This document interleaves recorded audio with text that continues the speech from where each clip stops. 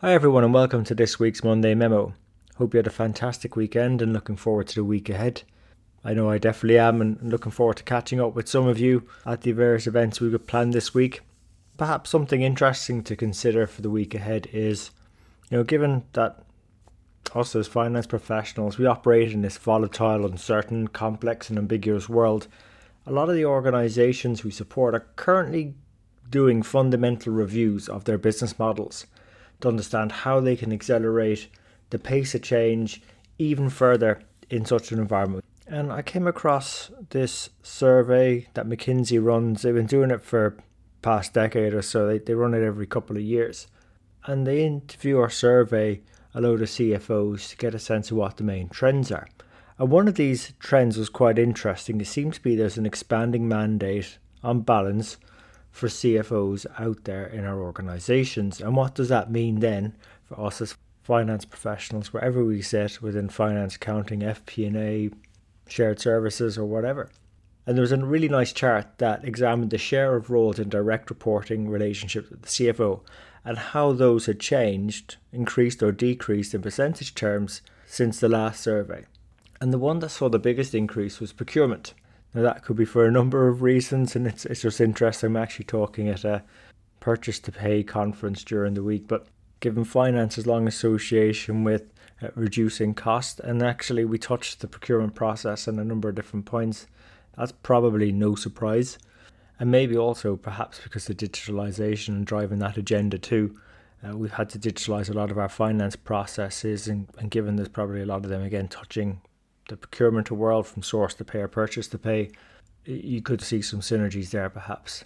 The other areas that have suffered some large increases in direct reporting into the CFOs, investor relations, M&A, digital enterprise transformation, cybersecurity, and to a smaller extent IT.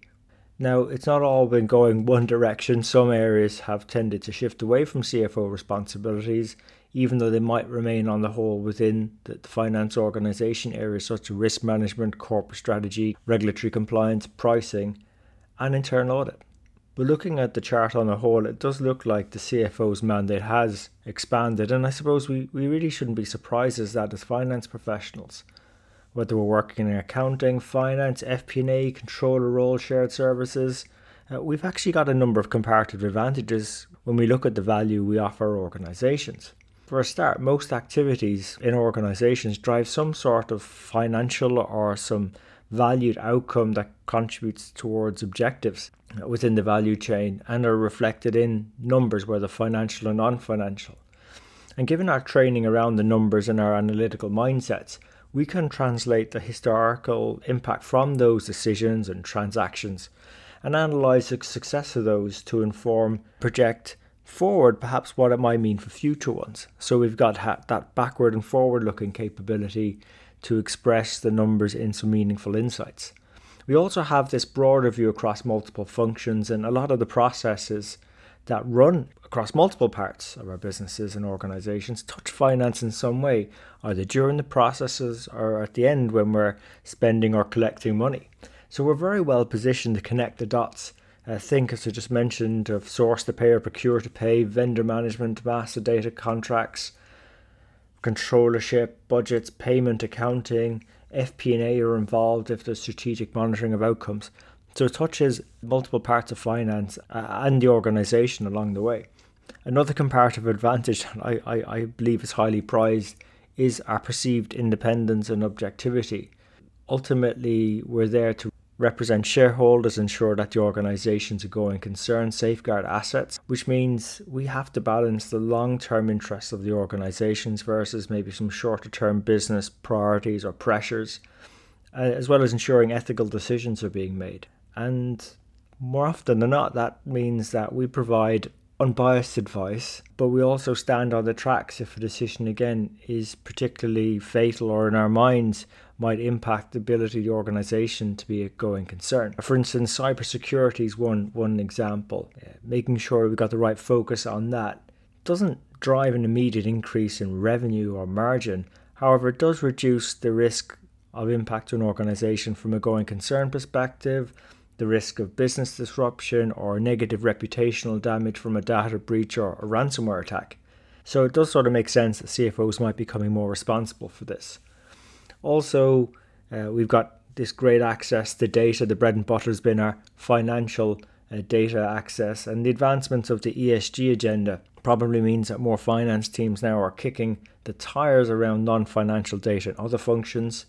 We've access to the key decision makers, because normally finance works and signs off on resource allocations with other functions. So that means we've got a great access to those decision makers, normally a seat at the decision making table as well.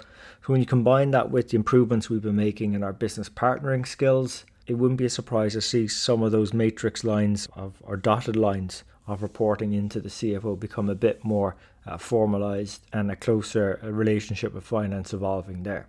And then finally, I think as touched on it previously, is that the majority of finance roles or traditional finance roles are at risk of digitalization. I talked about this over the past number of years. So we've this massive first mover advantage of having gone through a lot of the pain around that to digitalize our own processes, which means that we've got good insights on how to do that. Having gone through a lot of that digitalization pain, but also the upside as well when we emerge out the other side, I think there's further opportunity out there for us as accounting, finance, FP&A professionals to benefit from the expanding scope of our function. And as CFOs, they need to build the right bench, include people with the new capabilities in data science, software engineering perhaps, risk management, business partnering, analytics. So given that we've got this increasing breadth of skills required for finance professionals, it's great. It gives us an opportunity to grow those skill sets, apply our strengths in new areas, grow our knowledge base. The different types of roles we can aspire to play just increases. We've got this bigger canvas to make an impact, to make a more meaningful difference. And that's why we do the Strength in the Numbers show, to share with you what's happening as we navigate these very sort of complex and changing times that we find ourselves in, what people are doing well in finance and accounting and FP&A, where perhaps we could do a little bit better, what we're learning, which in turn helps us accelerate the impact and success we can have in our own careers within our own teams and organizations. So look, hope you enjoyed this week's episode. If you did, please remember to subscribe and let your friends and colleagues know about us. We're on all the major platforms: iTunes, Stitcher, SoundCloud, YouTube, Spotify and Amazon Music. So thanks again for tuning in. Have a great week ahead, and until next time, take care of yourselves and let's keep on building our strength in the numbers.